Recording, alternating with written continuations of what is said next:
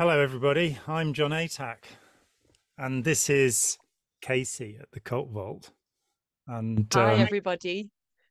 and here we are.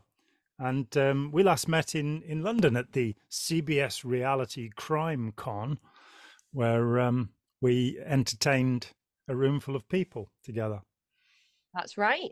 Hmm. That's right. And it went really well, and everybody had great things to say. And now I'm being labeled the resident cult expert of CrimeCon. So Wow. I don't know how that's happened, but I think that that's partially thanks to you, John. So thank you very much. Quite well. That's absolutely fine.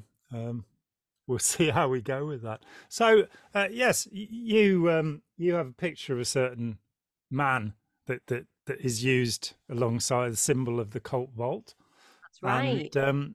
it looks to me like it could be Charles Manson. It is. I got asked whether it was Jesus Christ and whether it was Charles Manson. And somebody asked if it was actually me before listening to the show and thinking that I was a man. I don't know if that changed after they listened to the show. Who knows? But yes, it is. It's Charles Manson. Well, I mean, curiously, Charles Manson at various times did claim to be Jesus Christ. So, there is some synchrony there, I suppose. Yeah. Yeah. And maybe he was. One hopes Many not. people have claimed the same thing. And maybe one of them was telling the truth, but I'm not convinced at this point. No, well, Karen de la Carriere told me that she was aware of at least 200 people who had claimed in a past life to be Oh, Jesus when she was running things for Scientology in Clearwater. So a couple of hundred of them out there.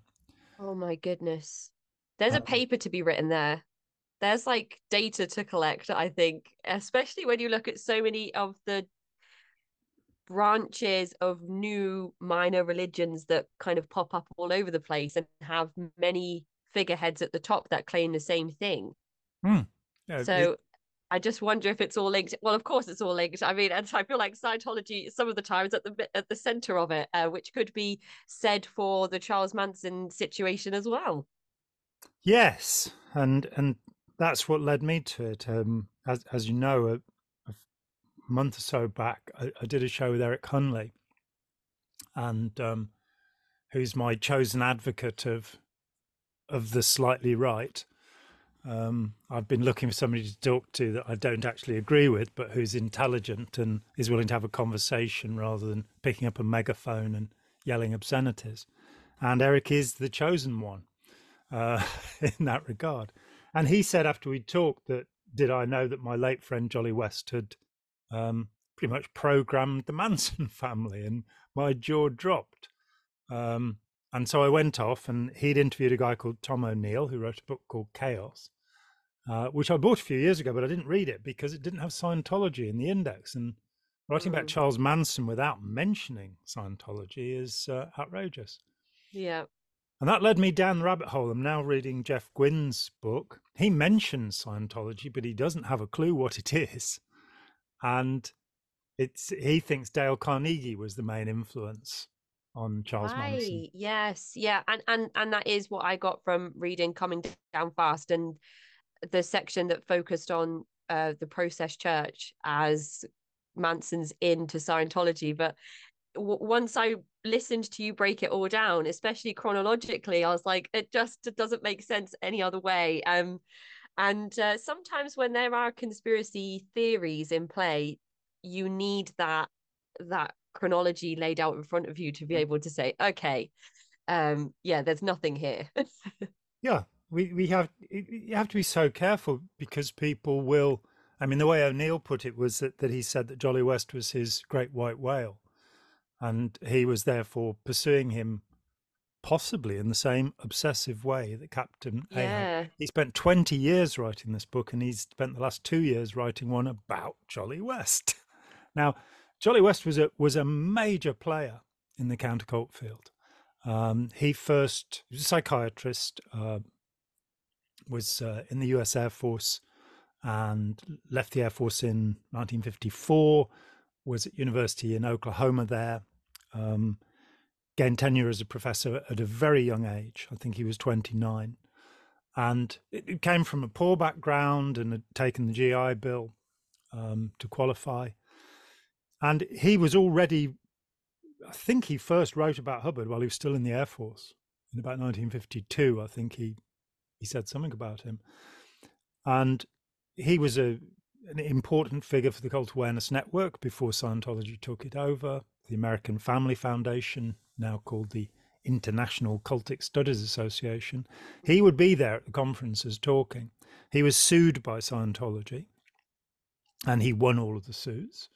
And at a meeting of the American Psychiatric Association, he stood up and said, Scientology is a cult, and Wow. L. Ron Hubbard's a quack, and I'm not going to be intimidated by them. So the thought that a man, he was also a friend of Martin Luther King, he took part in the civil rights movement, and it's not the portrait of a psychopath. Now, I only met Jolly 4 times. We spent hours together each time. We enjoyed each other's company.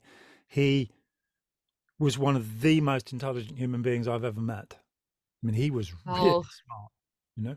yeah, that's saying something for you to say that, because I know many people often say that about you when they talk about intelligent people they know. So for you to say that, he must have been a very impressive individual. Yeah, and he, I mean, somebody on Eric Hunley's channel said, I was taken in because he was attacking Scientology, and I was in denial, and um, he was charming, and psychopaths are charming. It's like, yes, but there are also charming people who are charming too. Yeah. And Yeah. if one looks carefully to what Robert Hare says about psychopaths, and believe me, I have looked carefully, I've read both of his books and been backwards and forwards through the Hare Psychopathy Checklist Revised, as it's snappily titled. And it's not that psychopaths are charming, they are superficially charming. And Jolly was absolutely consistently charming. And I went off and I've talked with a couple of people who knew him far better than I did. And with Joe Zimhart, for example, whose judgment I absolutely respect. Joe is a remarkable man. And again, one of the most intelligent people I've ever met. Remarkable man. And he worked with Jolly off and on over the years. And it's sort of, no, this idea that he's, it's being put forward by O'Neill that he was actually the architect of MK Ultra, the CIA mind Mm. control program, which had I think 149 projects, and was the very definition of evil, as far as I'm concerned. Um, Yeah. and so, yeah, he's being labelled this way. So it threw me into the Manson stuff, and what surprised me was that I wrote about Manson in Let's Sell These People a Piece of Blue Sky. He's in there. And that was first published in 1990. And I point out that he had 150 hours of Yeah. Scientology auditing. And this is glossed over in Jeff Gwynn's book. It's glossed over in the book you just mentioned, Coming Down Fast. There's no explanation of what Scientology is and how this might have been relevant. As to the process church of the final judgment, when I think I've got my dates right, he was studying Scientology in 1962 at McNeil Island Penitentiary. And I don't think the de Grimstons had moved to America yet by 62, had they? So, I'm not 100% sure on dates, but I know that the majority of the earlier stuff takes place here as opposed to in the States. So that would make more sense if you're looking at Manson from sort of 67 to 68 before the horrific crimes take place. I mean, that we know of, because of course nothing good came before those dates either. and Manson had a life of criminality. Yeah. He certainly was a psychopath and not very charming, as far as I can tell. Um, but this rush to sort of evaluate his personality and see him as something, and say, well, I think all of the elements have to be taken into account. Yeah. The first is that he was an unwanted child. His mother Yeah. was 16 when she had him. She'd run away from a fairly strict, very strict religious household, She wanted to go out dancing and drinking. She fell pregnant. Um, Manson's not actually a Manson. His father was not called Manson. Um, and he disappeared. So, and she was too young. And I don't think, I've heard nothing nasty about her, save, of course, that, you know, she went to prison for armed robbery. Um, and sold him once for a pint of beer. Well, And I've heard that one. I'm not totally convinced by that one, but apparently the arms in the armed robbery was a Coke bottle, and a guy was hit over the head with a Coke bottle, and yeah, he yeah, said time for at a petrol station, a a service or station, as they a call them, service station. gas Yeah, station. Yeah. yeah, So but she seems to have tried to look after him as best she could, which you know, wasn't very well generally. She then married an alcoholic, and things just went downhill. So from the age of 12 to the age of 32, he was largely in institutions, one yeah, way and another, yeah, and has a dreadful background. If we look at the idea of abuse creating somebody dangerous, then Manson would be a candidate. But yeah, he he's a pimp, he's a car thief. Um, he was a small man. He was 5'5" yeah. and scrawny, and so I imagine that his time in institutions was not much fun. He talks about having been beaten up a great deal when he was in the Catholic reform school, which sound again something that wouldn't necessarily turn you into a good human being. Yeah, yeah. I some of the abuses that are spoken about by other people that attended those same boy institutions sounds horrific as well. The abuse from staff and people that worked there. Hmm. So it's like a protection, like a life-saving mechanism to fall into certain behaviors. That's not to say that there isn't accountability, but there are lots of different elements to consider. Hmm. And that's why there's another conversation going on about whether um, Leslie Van Houten should be given parole, which she has been granted now. So there's an interesting dialogue going on online about whether that's the right thing or not. Has she actually been released because I the saw parole was something stopped? today. Yeah, I saw something, a news article today on CBS that talked about how the judge is stepping down from um, withholding the pending parole hearing. So that's the same person that denied the request for parole or reversed Yeah, the the earlier judgment. permitted parole. Yeah. Yeah, yeah.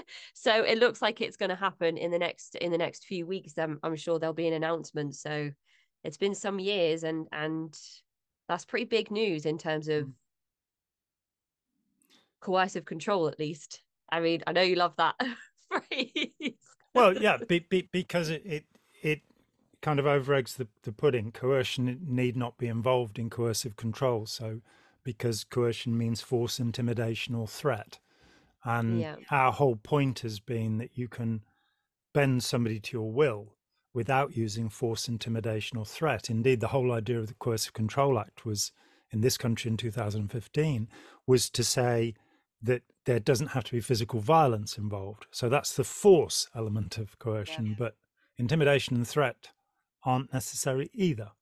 And the Manson case, I mean, you've got Manson, Patty Hearst, and Jonestown. When I got involved in this way back in 1983, those were the three proofs, if you like, that mind control existed, that brainwashing was going on. I have a more nuanced view now than I did then. And with Manson, that is the question. The idea is that he brainwashed a group of young women and young men, all younger than him.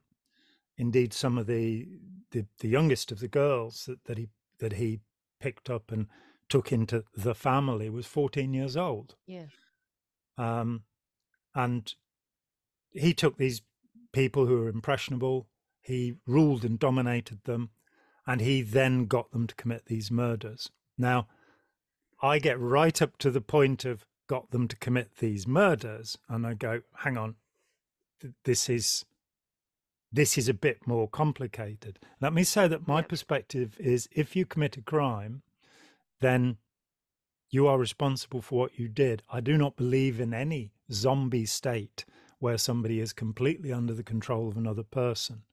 There are then mitigating circumstances. If, for example, you committed the crime because members of your own family were being threatened or Yeah, tortured. that's what comes to my mind when I think about kind of, what lengths or what reasons would some people have for following through with things. And I was thinking, if somebody had my kids, I don't know what I would Hmm. do in that situation.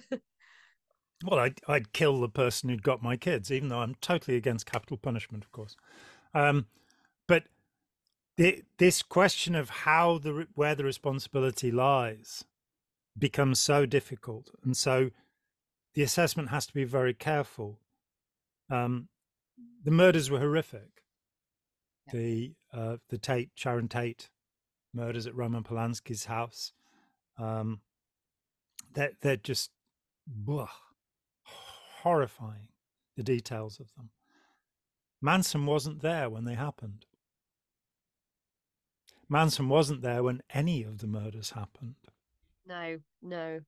Oh, But briefly with Gary Hinman, and I feel like that is poignant because the whole hanging around and trying to stitch up the face with teeth in floss and things, and keeping him in the house as he deteriorated into a state of infection and whatever else.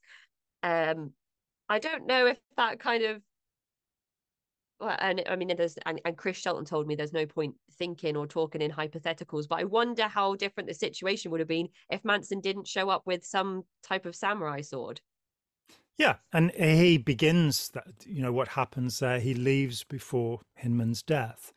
Yeah. And, Manson, in the book that he did with Noel Lemons, um, which, and, Jeff Gwynne says of this book that he believes that Noel Lemons accurately reported what he was told. And I'd go along with that, which makes it a valuable document because, in dealing with Ron Hubbard in his past, I don't just dismiss his past because he was a liar. I look at everything he said and see how it fits together. And often it will point towards the truth. Liars do that. So, for example, when Hubbard claimed to have been crippled and blinded, he said that he had physical injuries to hip and back. Now, somebody who's making a story up might put that word physical. The rest of us think injuries to hip or back. That's fair enough. So he's sort of saying you might think I'm lying. They were physical injuries. They weren't pretend Yeah. injuries. And they were. The injury to his back was that he'd fallen down a ship's ladder. So there was some slight grain of truth, but it wasn't really a combat wound exactly, falling down a ladder. So Maybe just to his ego. yeah, which was massive, let's face it. And with Manson piecing everything together from what he says, he basically says that he deserved to be in prison for the rest of his life for the conspiracy to commit murder, which he accepts. But he does not accept that he directed these killings. The idea is that once Bobby Beausoleil had been picked up, quite rightly, for the Yeah. Hinman killing, that somebody came up with a scheme, and Manson says it wasn't him, to do a copycat. And because blood had been used to smear words on the wall, they Yeah. thought we'll do the same thing. So that's a part of it. The other part of it is, to what extent did Manson control them, and to what extent 50 and more years later should people still be in prison for these offences? And I think it's an awfully long time, and we should be looking at whether these people have in fact rehabilitated themselves, or been rehabilitated.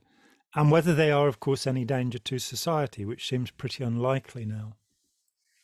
Yeah. Um, I mean, well, Manson's dead now. He died in 2017, 16, 17. yeah, So that must play a part in, if you're worried about the person that was supposedly controlling everything and setting the narrative and the actions and the outcome, has no more say, if she was to get released and they're worried that there's still an element of obedience or connection to him, that wouldn't exist anymore. But I mean, 50 years of no contact with a person probably severs that tie of the stark reality of being incarceration or incarcerated. I imagine does that pretty swiftly. yes, absolutely. And Manson, of course, to his own, what seemed to be his own amazement, held sway over thousands of people outside of prison because people were volunteering to help him and to do things. And, um, so as to how much influence he might have had, but so if he was, and he certainly was the leader of this group of people, there's no doubt about that. There seems to have been a massive influence over the young women involved.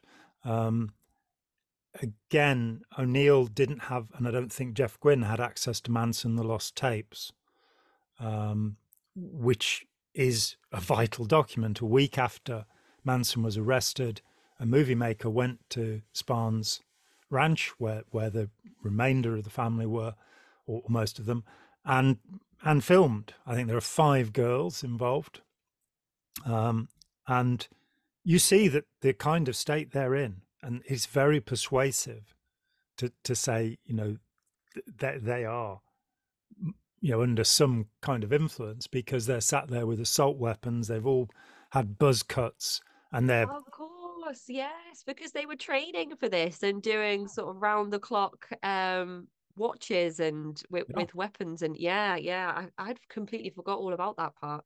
and they're waiting for helter skelter. They're waiting for this moment when the black population will rise up, which was something, I think in 1967 there were, I've recently read, 130 race riots in the United States in that year. So race riots were as common as school shootings are now. Yeah, Um, it's if you needed something to motivate people, it's easier to use that thing than the actual end of the world apocalypse, floor opening up underneath you. It's like, it's yeah, actually school shootings.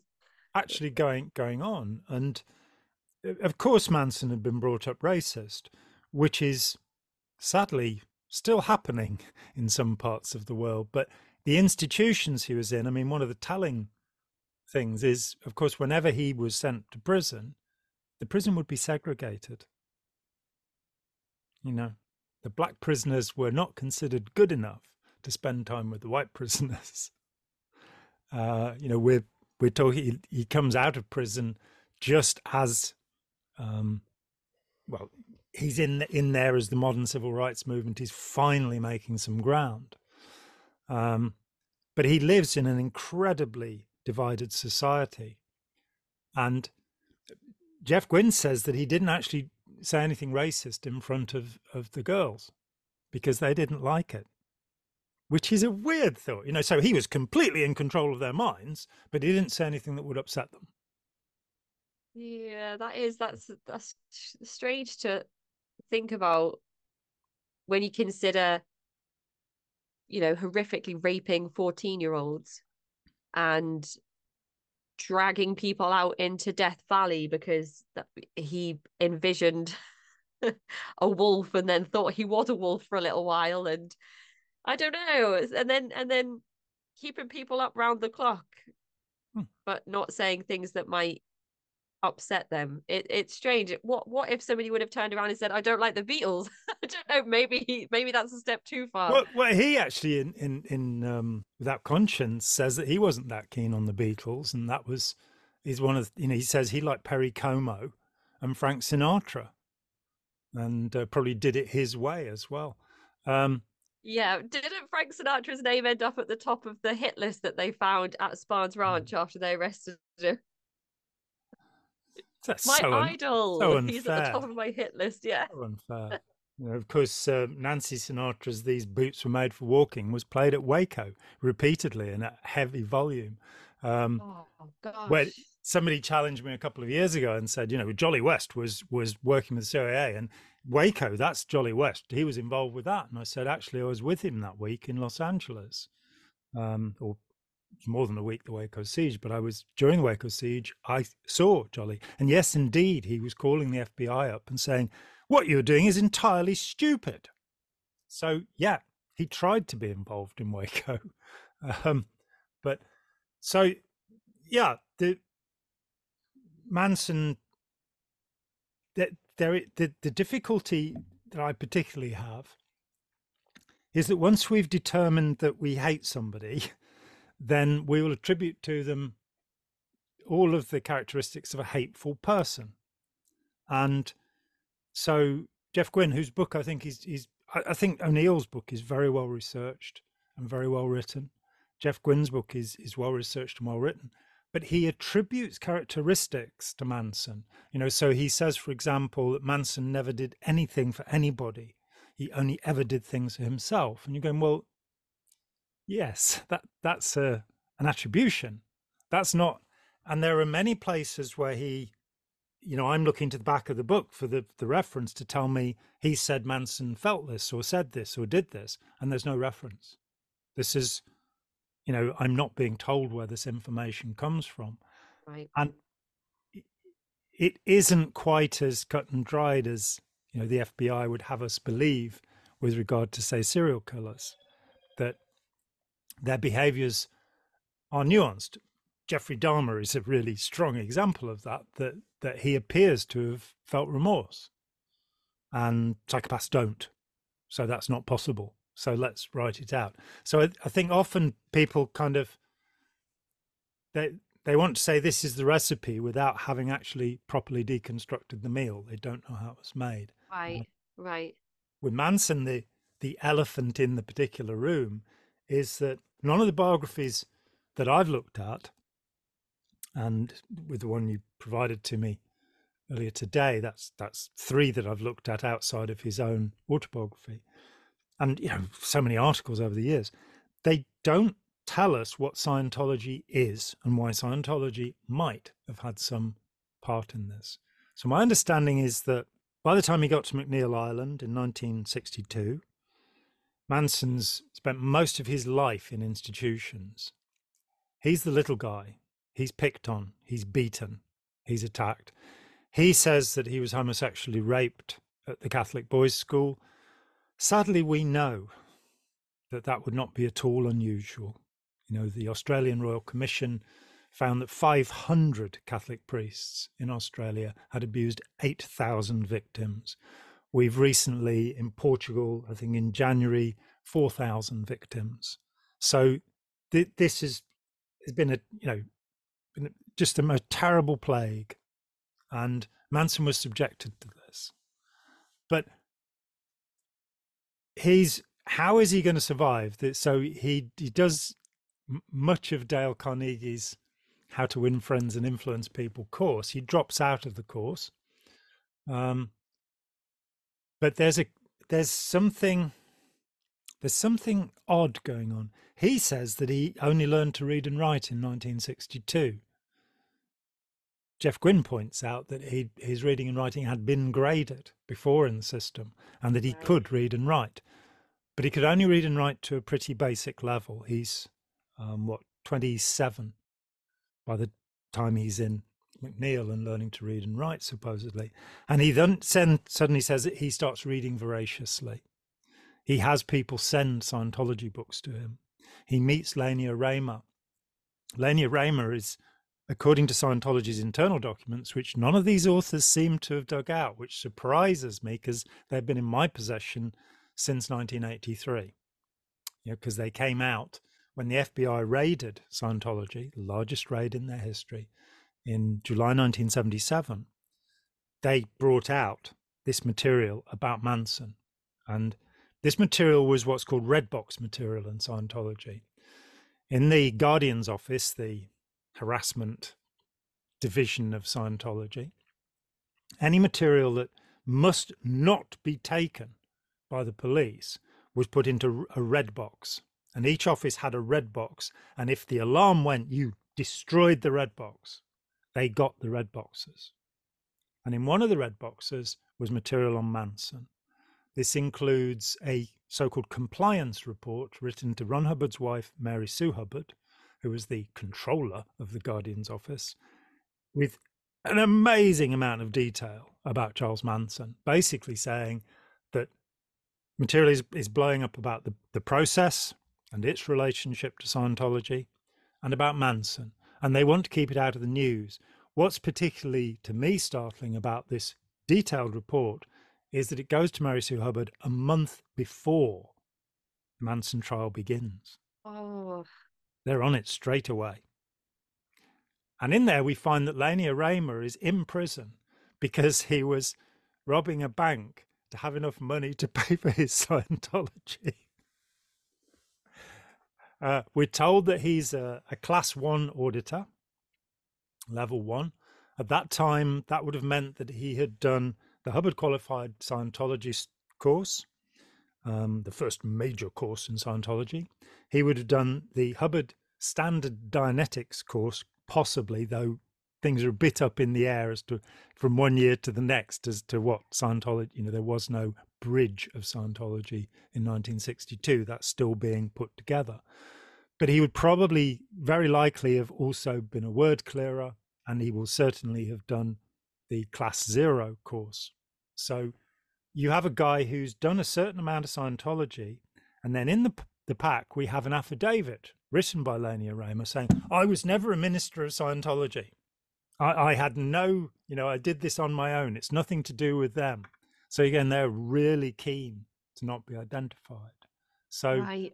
when 3 weeks ago, Steve Hassan, in his column in Psychology Today, mentioned that Charles Manson had had 150 hours of auditing, Scientology was straight on it.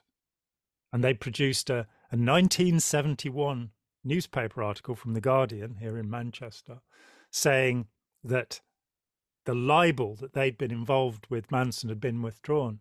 This is a little disingenuous, as they know that their internal documents show otherwise. And given that they sued me over my book, which mentions this but didn't sue me for saying that, suggests that they know that they have no ground to stand on. But they don't want to be, they don't want to be positioned against Charles Manson. And it's probably fair to say, if you say, well, Charles Manson was an Anglican, or Charles Manson was a Baptist, or Charles Manson was a Muslim, or what have you, so what, frankly? Yeah. But Scientology is a little bit prickly.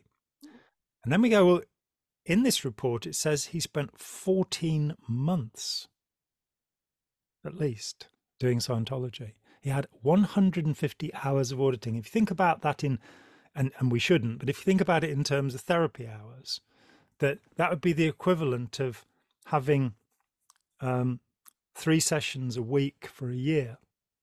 Wow, that's a lot. That is a significant amount of time studying L. Ron Hubbard's work, because Well, that's what he did. He studied.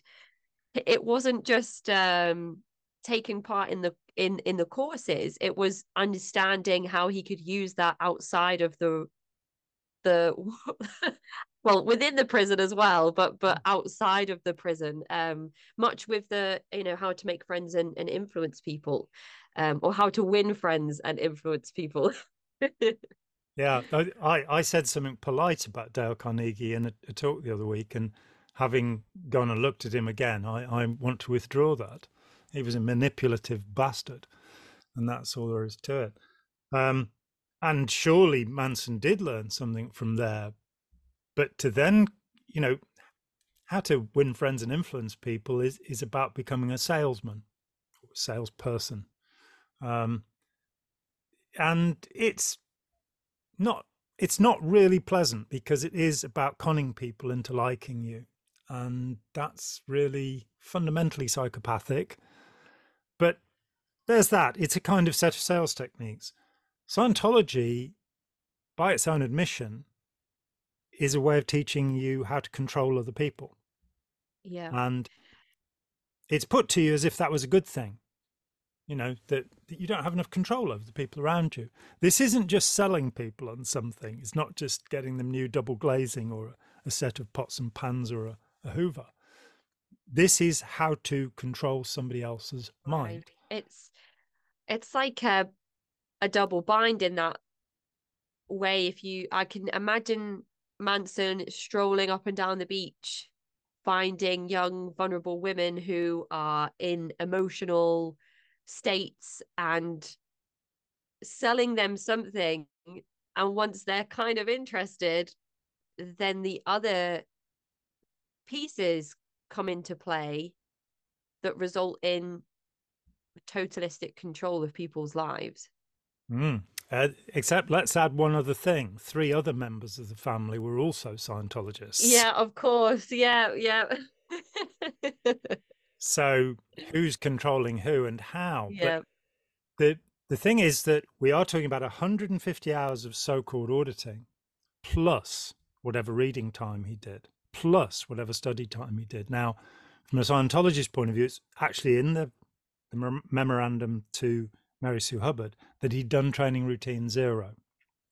Now, that would be considered separate from any auditing.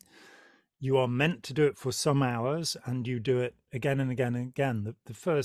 My first 9 months involved with Scientology, I did training routine 0 every day Oh my gosh. because it replaced Zazen meditation, which is what I'd been doing every day before that. Right. And I could never really see what the particular difference was, why this was thought to be anything different. Specifically, there's a meditation called a Tratak meditation, which Hindus do, where you sit and look at another person.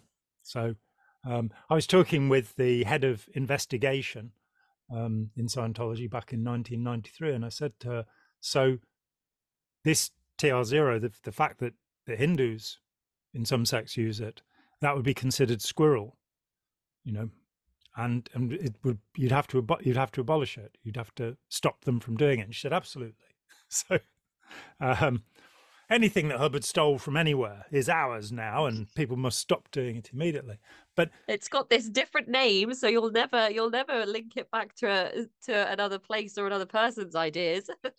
just unbelievable when you trace down Hubbard's ideas. Um, that I went looking for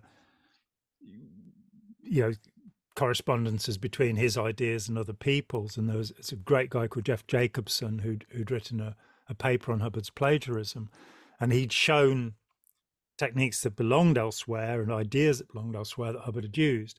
I then went a step further, which was to connect Hubbard to the source of those things. Wow. So to show that it was genuine plagiarism. It wasn't just that he'd come up with the same idea. In fact, the major source, and there's a scholar called David Barrett, a PhD, who's written several books. And in one of them, he says that although Hubbard was involved with Crowleyite magic, there's no evidence of Crowley's teachings in Scientology. I found 60 of Crowley's ideas in Scientology. So I disagree with that point of view, that it's not practiced as a form of ritual sex magic. Yes, that's true. That's absolutely true. But things like the trauma of birth, Crowley talks about. Indeed, the first of the training routines, called Beginner's Training Routine 0 now, comes directly from Crowley, where you sit with your eyes closed opposite to a person. Steve Hassan and I, with Chris Shelton and Christian Churko, analysed these techniques, and there's a video on my channel showing what the training routines do. What's of particular interest to me, is we know that Manson did what are called objective processes, control communication havingness processes, which are an interesting little set of techniques that include mimicry. So you'll have somebody follow your hand, for example. These are hypnotic inductions. They're ways of getting somebody it's called pacing by some hypnotists. It's a way of getting somebody to react in sync with you. Right. So that it's done with breathing.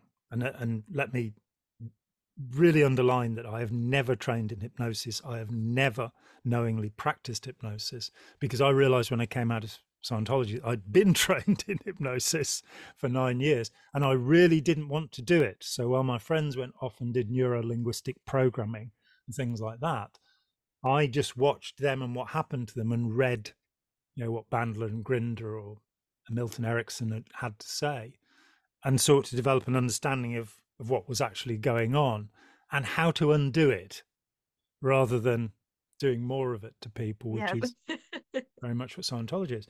But so you have these procedures, and that would have included opening procedure by duplication, which is where you have a little card table at either end, in this case of your cell, at the other end of a room. And on one table you have a book and on the other you have a bottle.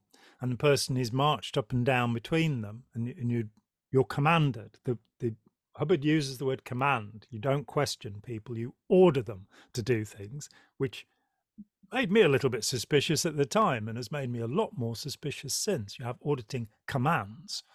And so you say, look at that, standing at one side, you say, look at that bottle, walk over to that bottle, pick the bottle up, what's its temperature, what's its weight. Each time acknowledging that the person has done this, you say, thank you, or fine, good, all right, what have you, to complete the cycle of communication. And you do this for as long as it takes. I, very early on learned how to do this, and thankfully didn't have to do it a lot of times, but I did do 5 2-hour sessions with this guy. Oh gosh. And it is mind numbing. Oh, You dissociate, you don't know what's going on anymore. And the idea is that you will be exterior from your body. And of course, by the time you're done with it, you're kind of nowhere near your body, you're all over the place. You don't know what's going on. Sadly, in all of these years now, nearly 50 years, I've yet to have a reliable report of anybody leaving their body and being able to perceive anything. In fact, very few people have even claimed that they could do it, of the 1,000 or so that I've talked to. But Manson will have done this, and there will have been this idea, fundamental ideas of Scientology. One is being exterior to your body. Another is reincarnation, which we do know that Manson believed in, because he talked about it, and seemed to believe he was in fact Jesus. yeah. And I think he gave Jesus a pretty bad name by claiming that personally. It's just not nice. But then you have this notion of control. In Scientology, it's called infinite control. And Hubbard had a real penchant for taking the number 8 and representing infinity, which of course the infinity symbol does look like an 8. It's not actually an 8. But there are books, 8.8008, 8.80, 0.8. He was very keen on the number 8. And that could be something to do with Aleister Crowley too, but who was also quite keen on the number. But we have this idea of 8C, which runs throughout Scientology from very early on. This is infinite control. And this is where you are able to intend another person to do something and get them to do it. We don't know, but it's extraordinarily likely that Charles Manson did what are called the upper indoctrination training routines. So they're numbered from 6 to 9. And are they called upper indoctrination? they are Are they called the the words? upper indoctrination training routines in the Hubbard Communications Office bulletin that lays them out. Yeah. He also talked of auditing, which of course is something you do to your books to see if your receipts balance. He called it processing, which is a word that always bothered me throughout my membership. So in the upper indoctrination training routines, you take physical control of somebody. You actually do things that are, in this generation, considered excessive. You physically grab somebody by the shoulders and move them across the room. And you are learning, according to Hubbard, to teach the person that their reactive mind can be controlled. because you on the outside are controlling it and stopping it from doing all the horrid things that reactive minds do to us. And that will show you that you will be able to control it. Elsewhere, he talks a great deal about control. And he says, for example, there's no such thing as bad control. Control is always good. Yeah. Which was an idea I Oh, had problems with, I must say. So these drills teach you how to push your way through, how to get somebody to do what you want to do. Now, there's a particular thing that Manson is known for, and that's the 1,000-mile stare. And I haven't seen anybody in writing about Manson point out this is what training routine 0 is. You are trained to make locked on eye contact with everybody at all times.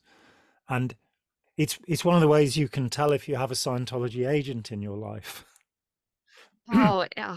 I'd find that so like disconcerting, I think. I mean, eye contact, but not like, oh, just somebody that just stares and doesn't break eye contact. Well, and in Scientology, you're being told that this puts people at their ease so you can counsel them. But in the police and the military, it's called the predatory stare, and Yeah, it's taught as a way of hassle. I think that's how it would make you feel. It's interesting and makes sense that Scientology would pitch it that way. You know, this is a positive thing when actually it's probably more likely to show you who can be submissive pretty quickly, you know, like kind of head down, not making eye contact, avoiding like any type of it just feels, I don't know, I think it would feel intimidating. So if somebody's going to do things to hide away from that intimidation, I think I would do that. Then I might be susceptible to some of the other things that could then be brought in um, to begin influencing. Hmm. I mean, it's something that is seen that cats do it. They'll sit and stare at something. You know, they'll get locked onto it, and we know that rabbits freeze in the headlights. So there is a sort of Right. relationship in nature that's going on here. It took me, because I had 9 years of practicing this, and so in normal everyday conversation, while I was smart enough to understand that Scientologese as a language was not going to be understood by non-Scientologists, so I kept a separate vocabulary. And of course, I was never a living member, so I was out in the world anyway. But I hadn't worked out that the locked on eye contact would be distressing to people, which is weird. I was 19 when I got involved, and so I had 9 years of doing it. And when I left and decided that the only safe thing to do was reject everything, Right. there wasn't a way of looking at it through itself. I did try that, and so I had to reject everything and say, I'll take back any bits that make sense later on. I'll take back. I haven't taken back anything. I found better sources for any decent ideas in Scientology, and most of the ideas are counterfeit. When you push them hard, they don't work. Um, and but it took me 6 months after I'd left to stop staring at people, Gosh. even though I knew it was a bad thing to be doing. And the most incredible thing about it was that when it finally went, I realized that I noticed far more about people than I had done when I was staring at them. Now, there's a reason for that. It's called the Ganzfeld effect. And that is that if you fixate perception in any way, then the brain starts to fill in information. You get feedback in the system. So if you stare at a white wall, you'll start to see colours drifting down the wall. If you stare at somebody's face, it will distort after a few minutes. If you stare at anything, the easiest way of checking it is in a dark room. In a completely dark room, if you sit in the middle of a dark room, within 10 minutes, you will hear things. Oh, that's creepy. I don't even want to try it. No, and it's once you understand what it is, and then you go, oh no, mindfulness. meditations, all of these things that are being taught to people based on very little or no scientific evidence. I mean, Miguel Farias, who co-wrote the Buddha Pill, and who's at Oxford University, and by now should have released the Oxford Handbook of Meditation, which would be like, the Oxford Handbook of Hypnosis is the big book on hypnosis. So he is a scholar, and he's a mindfulness practitioner, and he admits to having become a mindfulness junkie, his word, and he says that having had his students check, I think it was 3,000 studies of mindfulness, only 38 of them were viable studies. The rest were Oh all gosh. didn't fit the criteria for study. It's like 1%. 1% was viable. Yeah, just over. And so he's sort of going, his words are, there is no robust scientific evidence to support mindfulness, while the National Health Service had already adopted it here for depression and anxiety, for which it will not be helpful, because self-reflection is not what you need. You need to be taken out of yourself if you're feeling anxious or depressed. Fairly simple. But so we have Manson learning this technique, and we know 3 other members of the family, because this is the first thing you learn in Scientology. This is the communication course. This is the beginning. So they will have been aware of this. They will have been using this. And if you want to command somebody's attention, then these techniques are effective. They're meant to be effective. And so if you then add certain things to them, isolation, a milieu, a group of people who all agree on something, sleep deprivation, drug abuse. We know that the family were using LSD. Gary Hinman was, there are 2 different accounts actually. One says that he was making synthetic mescaline, and the other that he was making methamphetamine. And both may be true. I don't know.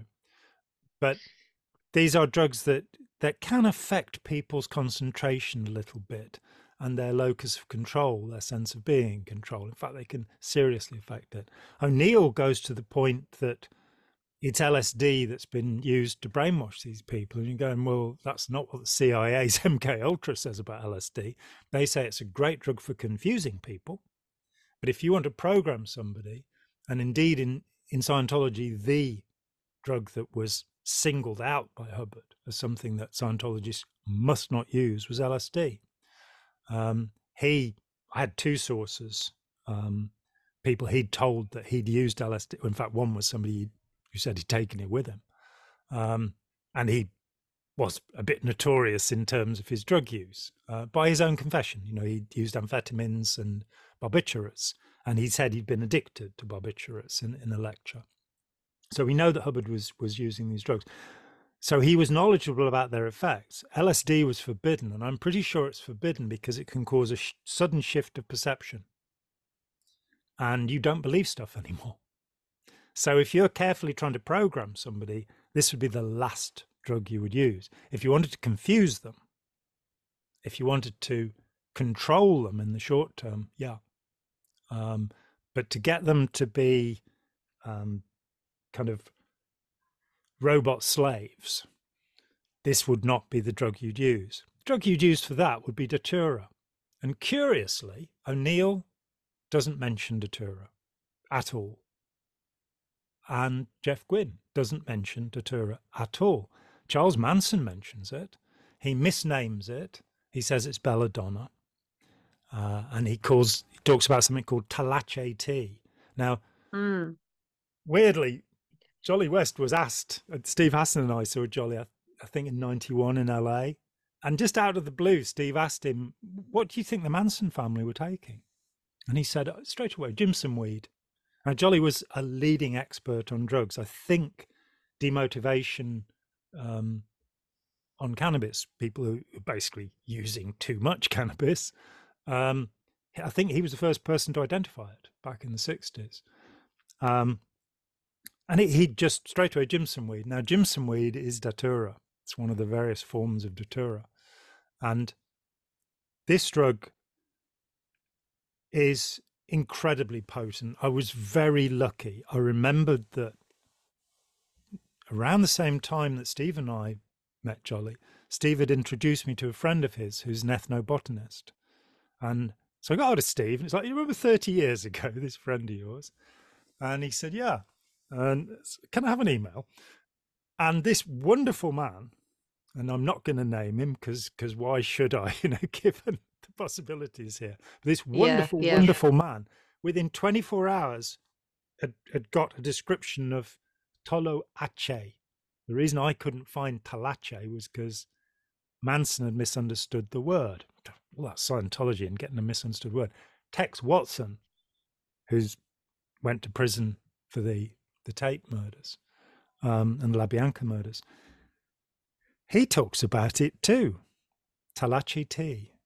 And Manson says he didn't take it, but he said he never, from the first time that Watson took it, he never saw him other than under the influence of this drug.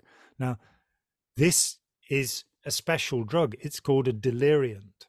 It's in a separate class to the hallucinogens. It doesn't just distort the environment around you, which is what LSD, psilocybin, mescaline will do. It puts you into a nightmare. And from what I hear from people who've taken ayahuasca or ibogaine, these two are deliriants. They put you into another world. A friend of mine years ago said that he took ayahuasca and angels talked to him. It's, would I like some? And it's like, no, I don't think I would. Thank you very much. It's lovely of you to ask, but I've talked with Yeah, enough angels. I think I read part of Manson's journey. He sat down and said, well, he said he sat down with an Indian chief and tried ayahuasca. Whether that's true or not, you know, because cult leaders tend to, to say things that sound quite impressive to certain people, but don't necessarily hold up. But Well, Carlos I've read Castaneda, prince among them all, what a bullshit artist he was. that there's so many things that you read that Manson claims, Hmm. like post final imprisonment, that I just think um don't line up. But the accounts of people that contributed to Simon Wells's coming down fast and Tex Watson's reactions to being under the influence of that drug, Hmm. horrific. The things that he was saying and the experience he had, and it was like 4 or 5 days of him like wanting to, like asking to die, and having horrific experiences, and then having a huff jar of methamphetamines that Manson apparently, and I don't know again because I'm not a historian of anything, um forbade people from taking methamphetamines, and I don't know if that's true. But Tex Watson hid a huffing jar that he would, before going out to murder people, would huff from this jar and then kind of be in a completely different psychological state when driving to Cielo Drive than he was laying around on the ranch, just like not even able to stand up. Hmm. Yeah, I mean, and it's the if Datura was well, and both Watson and Manson say Datura was involved, then you're dealing with a drug that gives you a 3-day trip, and takes you out of reality. So your whole sense of what you're doing, it's like there's this old saw that you can't get somebody to do under hypnosis something they wouldn't do normally, and this it just repeated again and again and again, and you go, well, okay, this is a toy gun, go and shoot somebody with it. Mm. So you don't have to cross that moral barrier.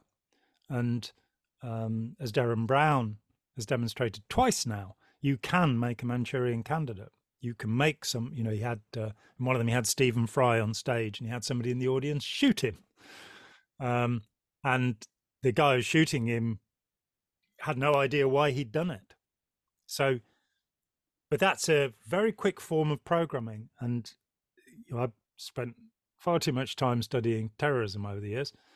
And a lot of the texts are not reliable. That's my conclusion, because the people didn't actually bother to spend any time with terrorists. They, you know, why do that when you can get a Yeah. grant to not have to? Because they're horrible people. You don't want to meet them.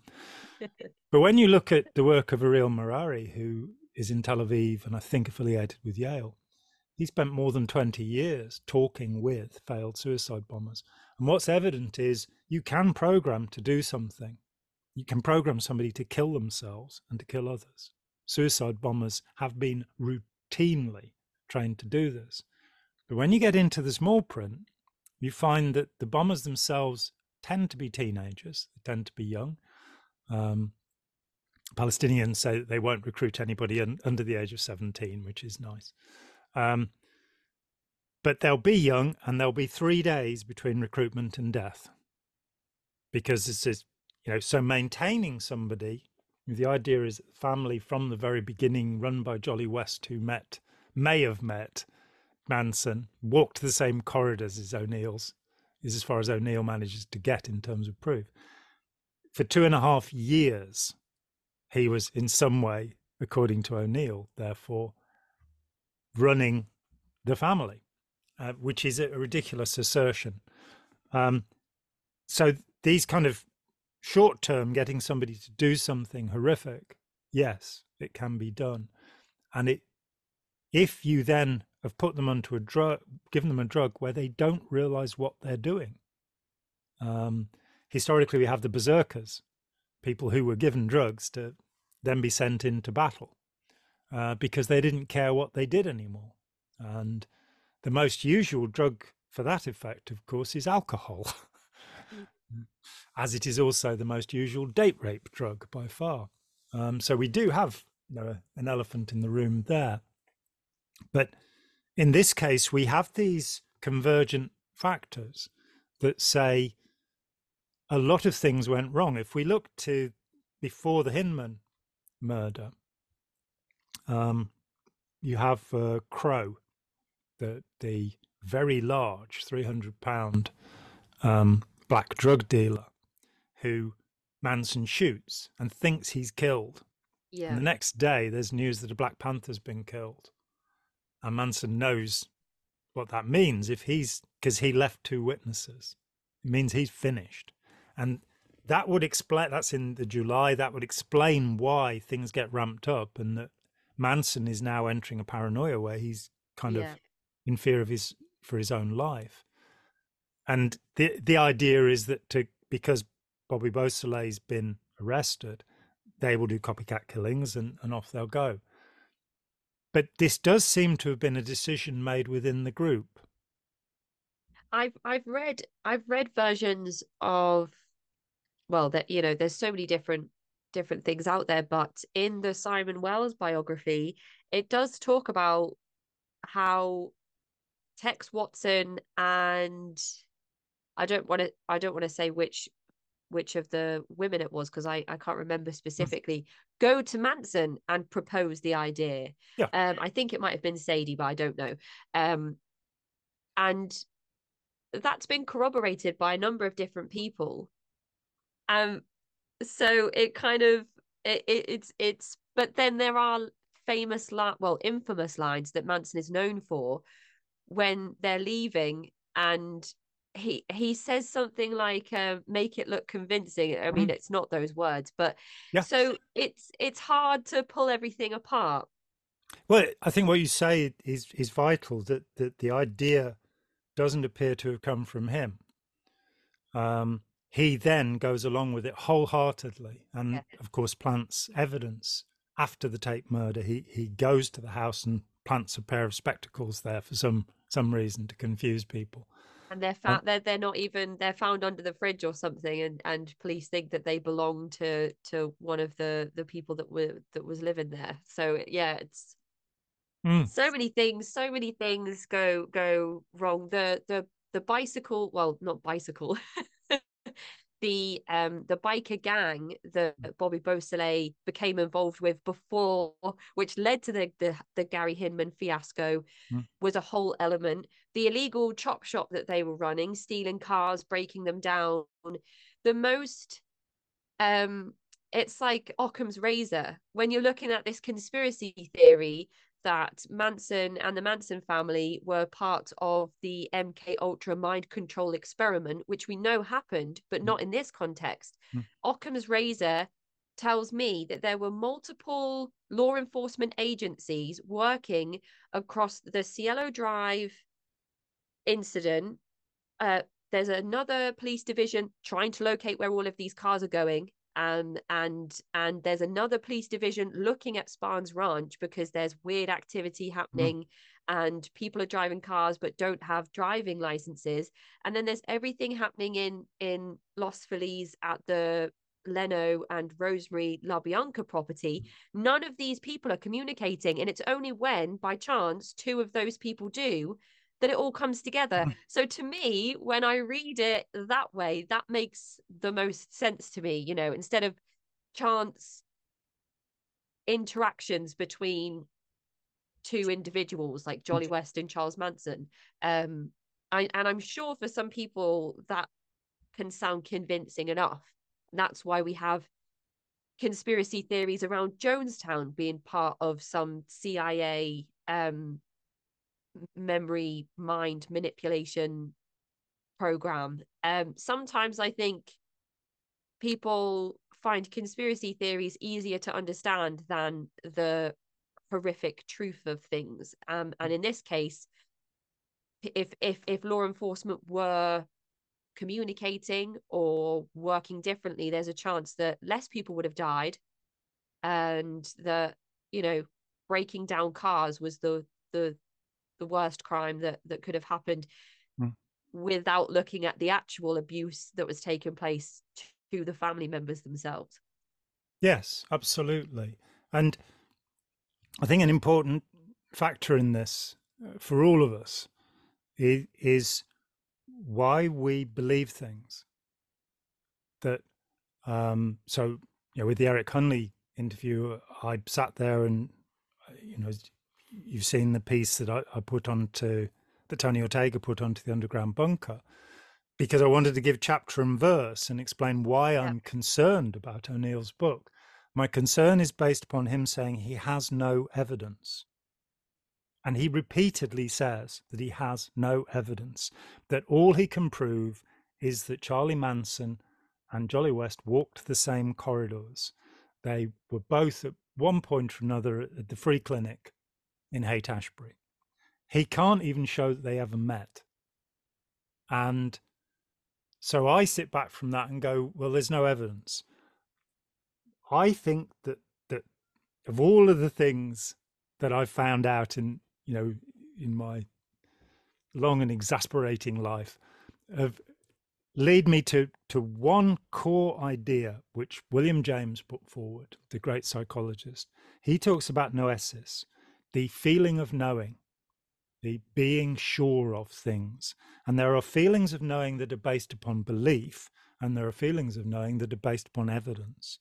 So when people in the comments after the Eric Hunley interview were saying, yeah, but we still believe O'Neill, it's sort of, what's to believe? Why is belief any part of this? Until such time as proven otherwise, you are innocent until proven guilty. And that approach to the world, saying, this is possible, this is probable, this is improbable, that's about what we've got in the world. And with the Manson family, it does look like a petty criminal who has all sorts of difficulties and problems, who finds out that he can command and dominate girls. Now, there's no particular history of him doing that. When he was pimp, he was rotten at it. It's only after studying Yeah. Scientology that he finds that he's now got this way of getting these girls to follow him. It wasn't something that Yeah. came naturally to him. Gosh, that says so much because during periods of earlier incarceration, Manson would be under the kind of wing or care of underground criminals, notable gang leaders, notable pimps who would entertain Manson with stories of how to do this and how to do that. And actually, even after spending time with hardened criminals that were doing that outside of prison, the most successful way of doing it was still not from the criminals, but from the Church of Scientology. Oh gosh, I read something a few months ago about the actor Danny Trejo being in prison with Charles Manson and talking about how he was like a greasy, scrawny little man who needed protection, but he could hypnotize people. So he used to and this might go back to what you were just saying about walking up and down the cells. He would hypnotize people um so that they weren't in the cells, and so the leader of the group would let him sleep at the foot of the bed, so there was like 8 of them to a cell, and his protection would be sleeping like a dog at the end of this leader's bed. So yeah, and it's interesting because I imagine that that was likely to be a Mexican Hispanic demographic of people that he was offered protection from in exchange for hypnotism sessions. Mm. And curiously, his racism extended to Latinos. It wasn't just blacks. Of course, he wouldn't have said anything to the girls because he wouldn't want to upset them in Yeah, between no, of course raping not. them and Yeah. having them shag And whoever. delivering their babies and all sorts of They other. can't go to hospital. We're not letting any of that. And we'll call the baby Pooh Bear. Yeah, I yeah. wonder where Pooh Bear is now and what sort of life he's had. Well, Manson, I there's a think. huge ongoing battle for the Manson estate, which I just think is ridiculous because they said that there was no way he could generate money whilst he was in prison, but people were just sending him money, because the world of true crime is like a weird, odd place, and so the music that he made when he was a free man generates money now. You can listen to it on Spotify. I don't know ethically if that's appropriate. Yeah, there's various different people fighting for his estate. One of his grandchildren, although his son was like, I don't want anything to do with this, Mm. or one of his children was just like, no, I don't even want people to know that I am in any way related to this person. So I'm told that all of Hitler's relatives in the US have changed their surnames for some reason too. I can't think why. No, Oh. it's a pretty distinct. It's not like Smith or Cook or something like ATAC. Again, that'd be one of those names that's pretty. I think it's pretty distinct. Not comparing you to Hitler, by the way, Oh, just to let well, you know. let's just say you wouldn't be the first person. Um, no, and I was very surprised to find that there are indeed other people who suffer under the name John Atack, not simply even spelled just an abbreviation of Jonathan, which is what's on my birth certificate. But Way. there's some poor guy who's a sound engineer who's from Oregon, Oh, and he's called John Atack.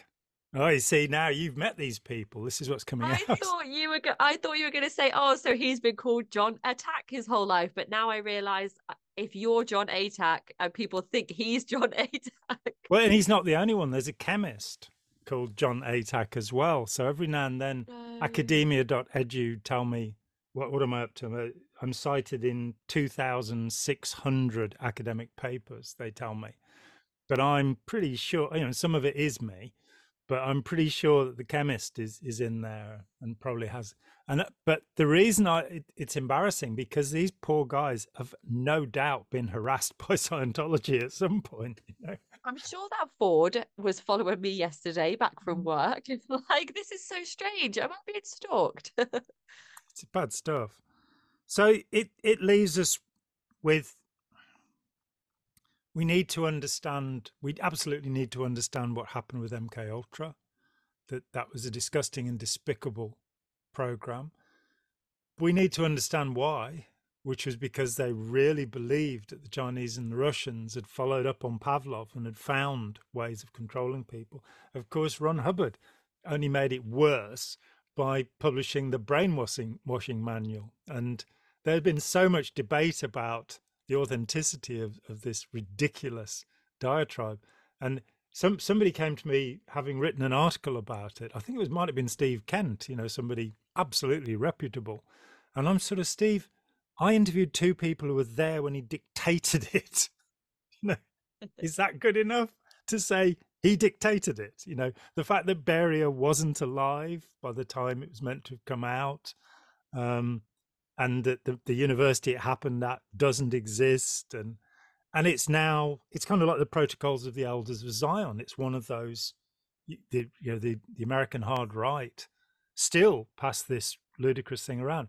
But Hubbard was very interested in brainwashing. In fact, he said we can brainwash faster than the Russians. I think it's 30 seconds to total amnesia. He's boasting about having brainwashing techniques. The Kennedy administration, he writes to Kennedy and says, would you like my conditioning techniques, Oh for gosh. your astronauts? And apparently Kennedy didn't want them. But he conceived his subject. I mean, in 1952, he says we have ways here of making slaves, and then he says, let's make sure none are made. It's like, yeah, really. But he Right. So sees that's his the same techniques as year. brainwashing. That's the same year that Jolly West first spoke out publicly against Hubbard. So is that the correlation? Is that the No, cause for these were lectures that only 38 people would have heard at the time. right? They're now sold to all Scientologists for a vast amount of money.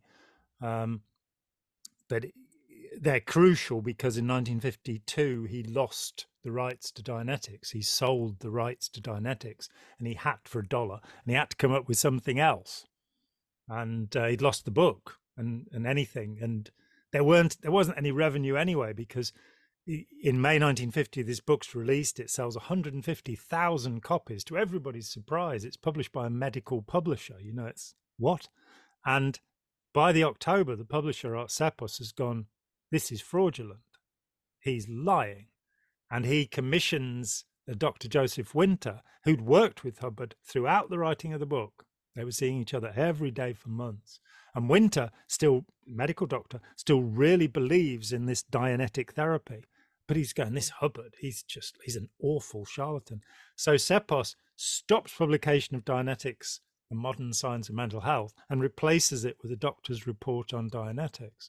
Hubbard's lost his following. There's nothing going on, and things just go from bad to worse. So that by December 1952, first book in May 1950, he's got an audience of 38 people. That's it. But the good news is, having paid $500, quite a lot of money at the time, for 6 weeks, all they have to do is sit and listen to him. And at the end of it, they get a doctorate. Imagine. It's not a bad deal. It's not a bad deal at all. Where do I sign up? Yeah. Well, it's they actually bought a diploma mill, Sequoia University, which awarded a PhD to Hubbard without admitting that it was owned by Scientology. And I mean, Gosh. I only found that out after I'd written Blue Sky. And suddenly there are these documents about, the Scientology Management Corporation or something had bought Sequoia University, which was a diploma mill. And away you go. A lot of smoke and a lot of mirrors. And when we're investigating it, we need to be very careful about what we're certain of. We need to be saying, what is the evidence for this? I got it with documents so that when I was first presented what purports to be a transcript from George Washington University with L. Ron Hubbard's name on it, saying that he'd got an F grade in molecular and atomic physics, a failing grade, I had to treat that with a certain amount of skepticism. I stopped treating it with skepticism long afterwards. It's 2015 before I got hold of a lecture that Hubbard had given on the 24th of September 1950 called Introduction to Dianetics, where he says, at George Washington University, I got an F grade in atomic and molecular physics. He would later claim to be a nuclear physicist. So we have to be so careful sieving the evidence. I've often talked with people who had a different account. Today I talked with Janice Gillum-Grady for the first time, which was great fun. And I said to her, this guy told me that he was coding telexes for Hubbard, and the coded telexes were going to the harassment division in the Guardian's office. And she said, no. He coded all of the telexes so that nobody would get into them. And he gave his instructions privately with nobody listening. to Mary Sue Hubbard. Whenever they were going to have a conversation, even the messengers had to leave the room. And she's confident enough that Mary Sue Hubbard was not running anything. Ron Hubbard was telling her what to do, and she was doing it. And it immediately brought that kind of Don Corleone thought to Yeah. mind, that I'm just going to whisper in your ear, and now you go and do it. When you get caught, which of course she did, Yeah. then you'll go down and I won't. Yeah. And being the There are no greatest, witnesses. no But I witnesses. still want to know what's in the rest of those red boxes because I bet it's some damning stuff. Well, a lot of material came out, and including, of course, Operation Freakout, which Tony Ortega has written so eloquently about in The Unbreakable Miss Lovely, which is, there have been so many books written about Scientology now. I think I can still say that the only historical overview is Let's Sell These People a Piece of Blue Sky, though Janet Reitman called her Inside Scientology the first modern objective history of Scientology. And then when you look to the reference notes, it's largely drawn from A Piece of Blue Sky or Barefaced Messiah, which was also largely drawn from A Piece of Blue Sky. So objective, it's objective because she's not an ex-Scientologist, but she's repeating Right. often what I've said. Now, even there, she gets facts wrong. I noted one erroneous fact per page, so I don't Oh, recommend her book gosh. tremendously. Very sloppy. But nonetheless, that there are I hundreds did of read books. The Bad Cadet though. I thought that was a fantastic memoir. And I'm so excited to speak um and talk about the juxtaposition between, being a carefree kid and also working in a kitchen as a cook at the age of 8. Yeah, Catherine Spallino's got a great voice as a writer. So thank you for connecting us to Mm. one another. I was very impressed with her. She contacted me and sent me a copy of the book, and I thought, well, I'll skim this and I'll do a show with her to promote it because I want to help people be heard. And to my amazement, I read the book. It was so intriguing, and she is such a charming and delightful person because there's no venom in it. There's no bitterness. To an outsider looking at the terrible childhood she had in the 90s in Scientology, it's jaw dropping. How can people? But to her, it was the life she lived, and she came away. But what particularly got me with Catherine was when I spoke to her. I said, "So who have you approached?" And she said, "Well, I came to you and to Chris Shelton because you don't seem intimidating." And I said, "Oh, have you been to Mike Rindo?" She said, "Oh no, Mike's a celebrity," sort of thing. It's like, and it was you know she's a housewife with a couple of kids, and you know um, very smart, very likable, and I think very honest. That the book tells you, and I mean, I think it'd be particularly useful for anyone who Yeah. had a childhood within an authoritarian cult, because seeing the parallels there, Yeah, seeing yeah. how you're. Especially the family separation is so poignant, Mm, and the lack of communication between her and her parents to each other as well. mm, So yeah, it's a really really well written book, and I am hoping to draw that point. It's also for me coming from the position of not growing up or existing in one of these experiences. It's a really educational piece in that sense as well. It gives insight where it's not just I grew up in the Sea Org. What is mm, the Sea Org? What are all of the different acronyms and parts of the Sea Org? What does that mean for what does that mean for children before they go to the Sea Org? What happens before? All of the stuff that happens mm, before, and then once you're there, all the stuff that happens. So that's what it's really really good for as well, is bridging that gap mm. between people that oh, I've heard about the Sea Org, but have you heard from this perspective? Because I imagine it's quite unique. Absolutely. I've interviewed a person that had their guardianship signed over to Scientology into the Sea Org. Her name was Kat. She was very young, but I've never read about it. And there's a big difference between having a 2 hour conversation with a person and reading about a person's life in detail. So um yeah, both are good. Read the book and Mm. listen to the podcast. Yeah, and Janice Gillam Grady's book Commodore's Messenger um, is, there you've got the creation of the cadet org, because she's the Wow. first cadet back in 1968 at the age of, I think Wow. she's 12 by then, but she's on the ship at 11. And the Commodore's Messenger organization begins with Janice. And she, she tries to, I think she seeks to be fair, and she no longer believes in Scientology.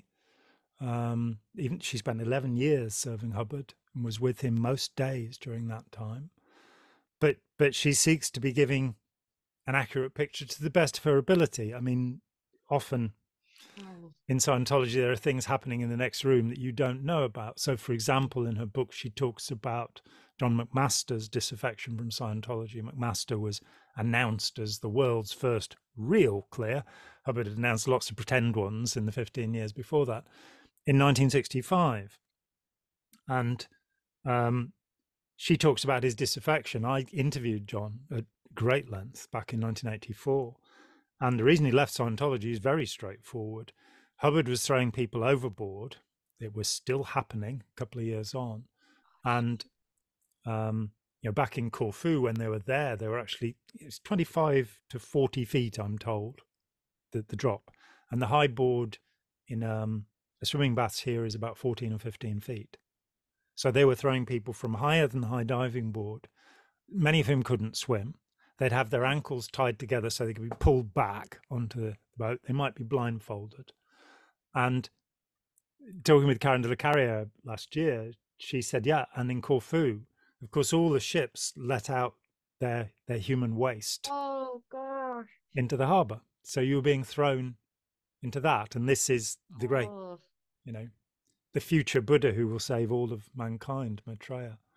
But John McMaster was overboarded and he broke his collarbone on impact, and he was left screaming in the water for 2 hours.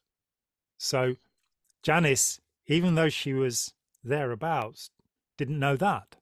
So often it's like a tesseract of a mosaic. You're filling a Yeah. picture out and understanding things, which again brings us back to Manson, that it's important to get all of the evidence before drawing the conclusions. And that Charles Manson was trained in a system of mind control, a system that says it's a system of mind control. There's no contention about that. Scientology is about learning to intend other people to do things, which, if we take the language apart, it's learning how to perform magic. It's learning how to do supernatural things to people.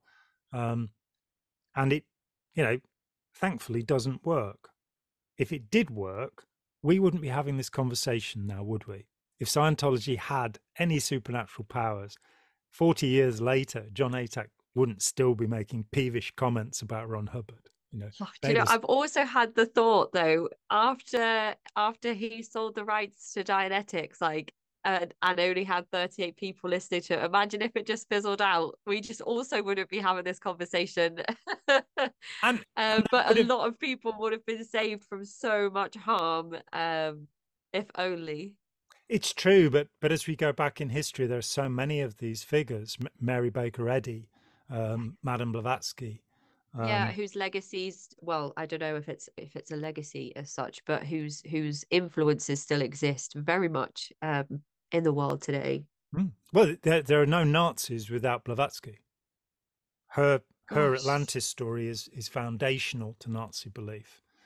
And the pan-Germanism in Austria of the early 19th century comes straight out of it. Even though the Psychical Research Society, their first investigation was into her, and they declared her a fraud. So even people that really wanted to believe found out what she Yeah. was up to. But the influence lingers. People still talk about Atlantis as if it wasn't a fairy story that first appears Yeah. in Plato. Yeah. And Theosophy has influences in almost every online new age spiritual community, everything to do with, mindfulness, going back to, self-coaching includes so many elements of theosophy. And Mary Baker Eddy's Christian Science is still like, well, it kind of goes up and down in numbers, but it's still, there are still people who are dying from medical neglect because they follow the teachings to the letter.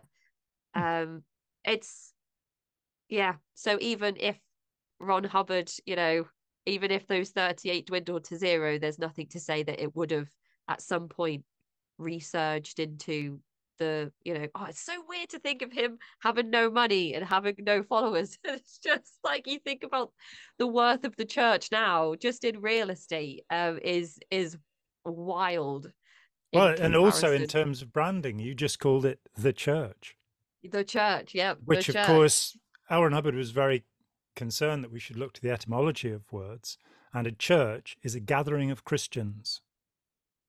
Hmm. So when we say Church of Scientology, and when you track that one back, it's because in December 1953 in Camden, New Jersey, Ron Hubbard registered 3 churches. That's where it begins. He would repeatedly say it was other people.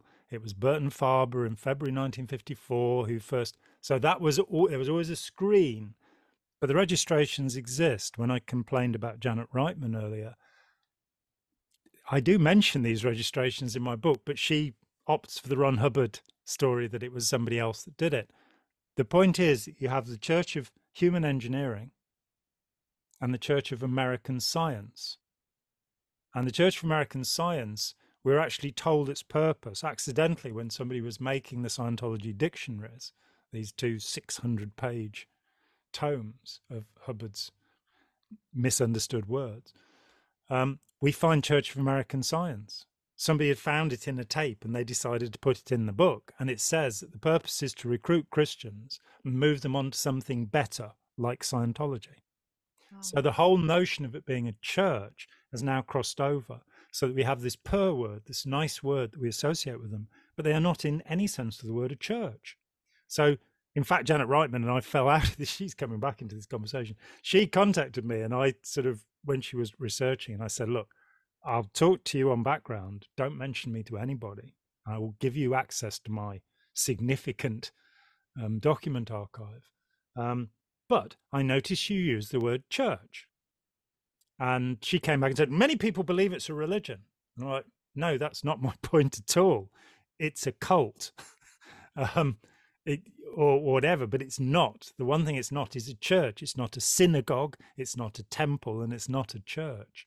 That was a deliberate manipulation to get people. It's like the ex-Scientologists will refer to Hubbard as Ron, LRH, L. Ron Hubbard. They will fit the pattern. They will keep on with that. It's a small thing. I call him Ron Hubbard. Why would I call him L. Ron Hubbard? It continues That's previous. so interesting. That is Yeah. so interesting.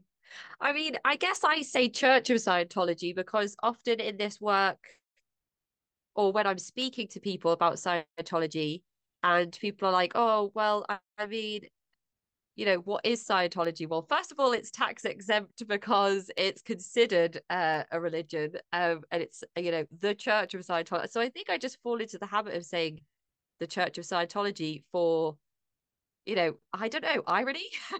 Because Ex members call it the church. It's quite normal to call it the church. Almost everybody. Tony Ortega will call it the church. The word cult has become rather loaded, but calling it Scientology or the organization, if I'm in a mischievous mood, I call it the B org.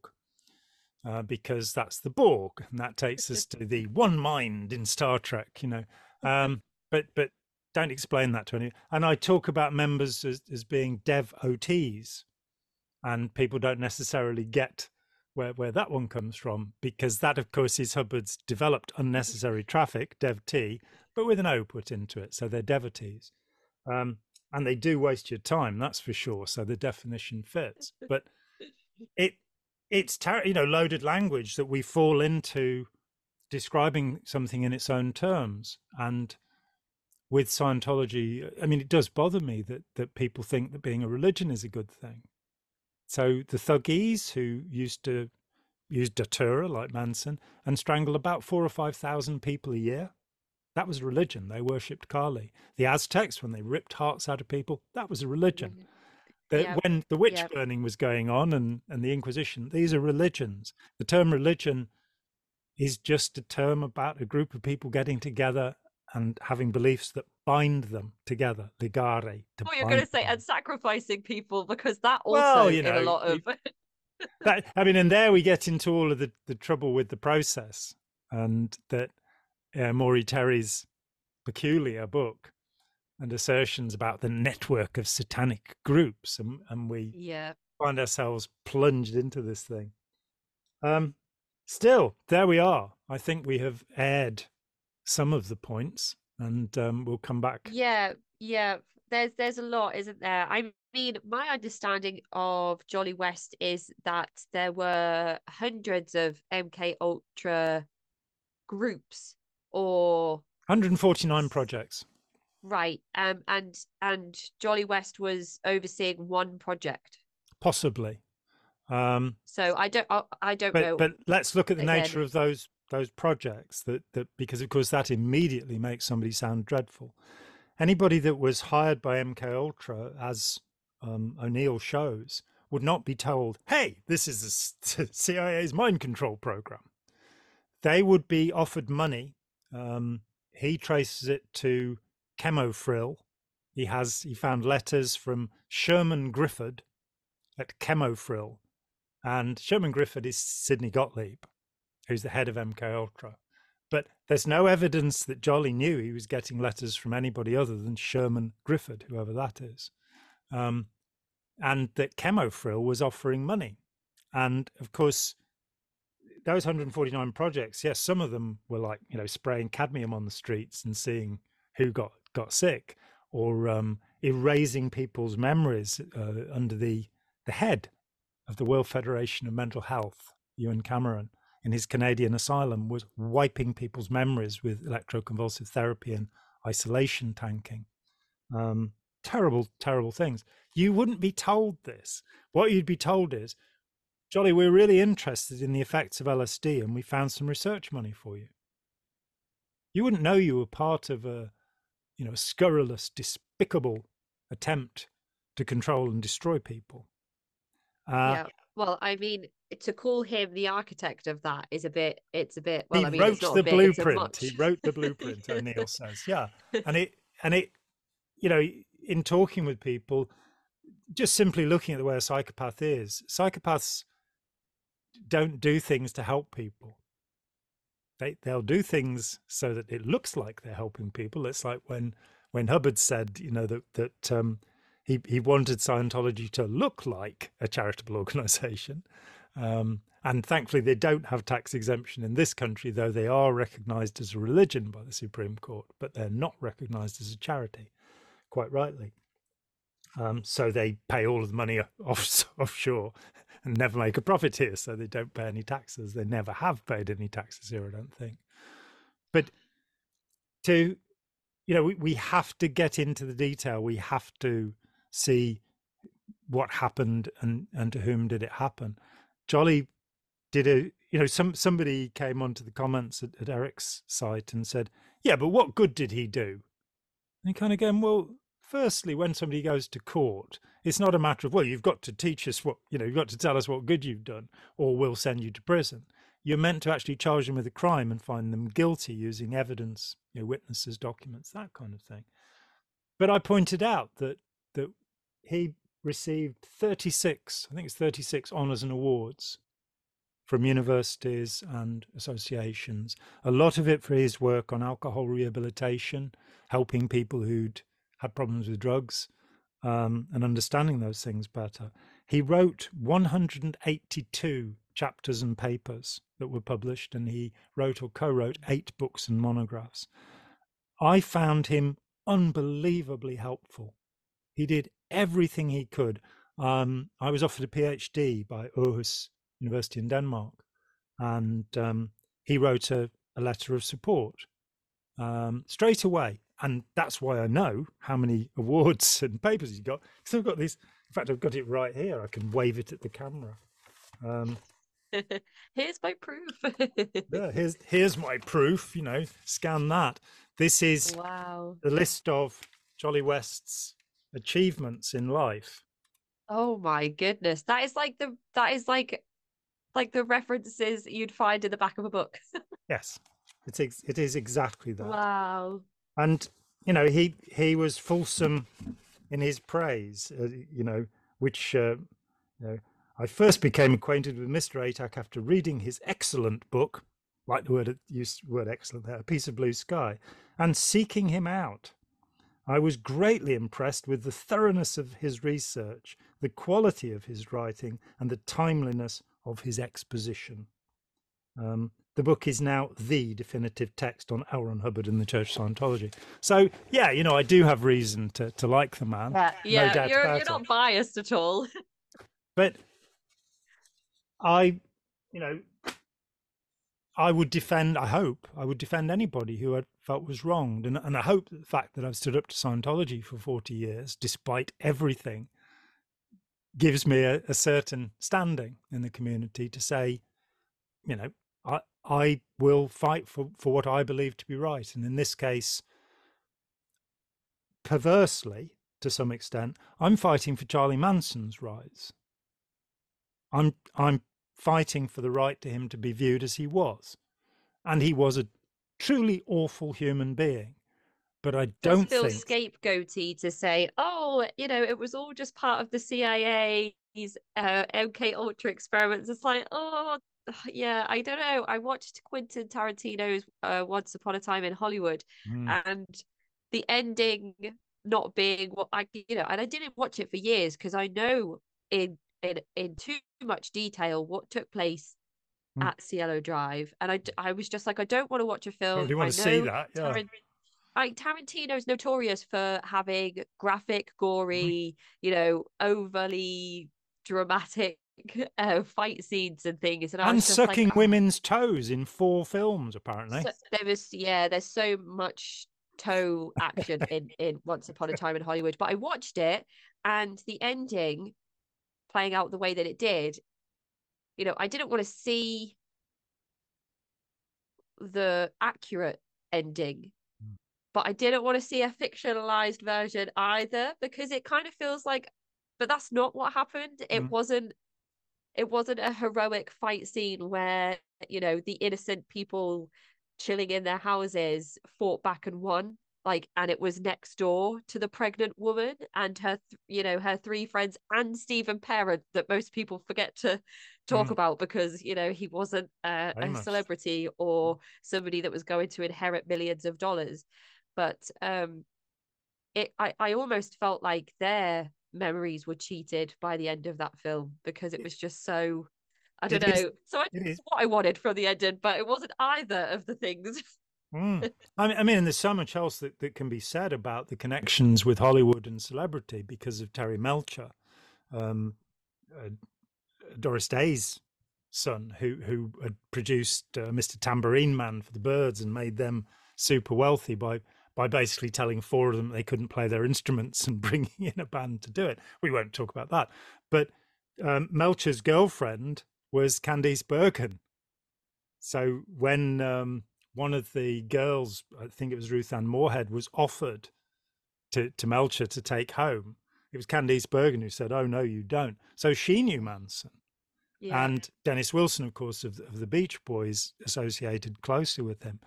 That there, so Once Upon a Time in Hollywood, this making a fiction of it, as you say, that does seem disrespectful to Sharon Tate and the others who died.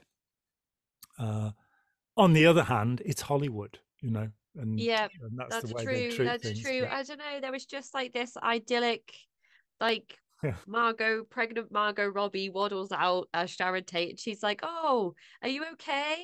mm, Oh, some bad guys came over. Oh, why don't you come over here and have a drink with us?" And it's just mm. like, I don't know. I just kind of felt like, oh, I don't know how I felt, But obviously. maybe he was meaning it ironically, in the same way that you, when you use the word church, mean it ironically. And but yeah, once upon a time, um, it, it's a Yeah. it it's a well-made film, and I must say, when I got to the end of it, I was relieved. Yeah, yes, I think there is an element of that, isn't there? That's why I put it off for so long because I didn't, nobody wants to see that. No, Um, but I don't know. She was just and like who doesn't, wish so many different things, like, at least that she had her baby and that the baby was okay and the baby was safe. And there's so many different things, and she's just standing there at the end of the film and she's fine. And I was thinking, but she's not fine. no, Yeah, it's conflicting, but I think to sit down and look at everything and the various different books that exist and the different theories, mm, I just always go back to he was a criminal mm, and he was using everything that he'd picked up from all these different people and books and all these different ways of manipulating and influencing people and trying to move everyone out to Death Valley where he could be even further like from anything, mm. anything living at all. Trying to build dune buggies out of stolen car pieces, and that that that sounds crazy, but it still makes the most sense Yeah, to me. yeah. A series of dreadful events took place, and people will forever be arguing who killed JFK. I think it Yeah. was Oliver Stone. Um, People will, all of the great mysteries, what happened to the Mary Celeste and what's going on in the Bermuda Triangle. People, Yeah, we yeah, are drawn to these mysterious things. Somebody in the comments said, "Look, it's all in the past. Why are you bothering with this?" And it's like, do you use your memory for anything? Because it's all in the past. What's in there? yeah. No, I don't. I think when you go to visit certain um parts of Poland. yeah, and there are signs that say, the reason that this museum is open is because if we it's the famous quote, and I'm so uneloquent, so Santayana. Those who do not remember history are doomed to repeat it. It was above Jim Jones' throne at Jonestown. no way, was it? Yep. And Oh my gosh. on the Jim Jones and the CIA, I talked with John Andrew Collins last week, who's looked into the William Branham Tabernacle with in great depth, and I did not know that before. I didn't know that Jones had been one of Branham's acolytes, and they split when Jones started bringing black people into his church, because Yep. Branham was also deeply involved with the Ku Klux Klan and had a compound in Chile where they dug tunnels into Argentina so that Nazi war criminals could escape.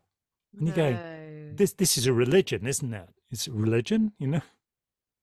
Yeah, and how many branches have come from, the Branham movement? How many there's so many But different the whole groups. Pentecostalist movement is, the origins of it. I think every pastor who was involved in creating Pentecostalism from Dowie onwards, they're all crooks. And so, I'm a big fan of the Righteous Gemstones. I don't know if you've seen it yet, but it's run to the third season now, and it shows the megachurch movement for what it is. Oh gosh. I mean, that kind of brings us full circle, doesn't it? If we're going to be talking about people that claim to be born again messiahs, or reincarnations of Jesus Christ himself. Or Lots of these representatives of people. God on earth. Yeah. Yep, yep, and only they could interpret things because they are the only ones that can communicate with this divine being, which is just, you know, just so convenient for them.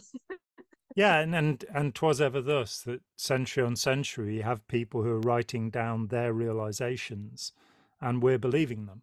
And I'm with Jesus on this, that when Thomas comes along and says, I don't recognize you, Jesus says, put your fingers in the holes. I want to be allowed to do that, to check the evidence. And that seems reasonable to me. If Jesus said it was okay, I'd like to see the Yeah. evidence. So until I see somebody raised from the dead, I'm going to be a little bit skeptical about that. Yeah. Yeah. Same. Same with all things like ghosts and conspiracy theories, Mm. um, and all sorts of things. Yeah. I, I'm I was glad you fa- remembered that quote because I would have butchered it horrifically. well, I quickly memorized it before we went on. I was fascinated when Richard Dawkins said that he wouldn't like to walk through a graveyard at night. It's like, so you don't actually believe any of the things you say, no. And there Well, was a what? survey of atheists, 20 years ago or something, and they found that 80% of atheists don't believe in God, but they do believe in the supernatural. So, me, I just believe in Santa Claus, and that's the lot. Yeah. And I won't hear anyone say anything about it. No, good old Nick, good old Nick. Anyway, this has been a pleasure and treat, and we'll do it again in a couple of months' time. Yes, thank God, you. God Thank you willing. so much for the Thank, conversation, for the facts, for laying it all out there and clearing up things that are oftentimes murky mm. and not clear. I appreciate that. And I appreciate your time as well and for inviting me back on the channel. Well, always a pleasure, and we will we will talk again soon. So thank you very Yes. much, Kacey. Take care. Thank you, John. Hi, John here. Thanks for watching. We'd appreciate it very much if you would click like, as well as subscribe, and click the bell for notifications. Every dollar helps, and we welcome new patrons on Patreon, or you can make a one-off payment with any currency through PayPal. Thanks so much.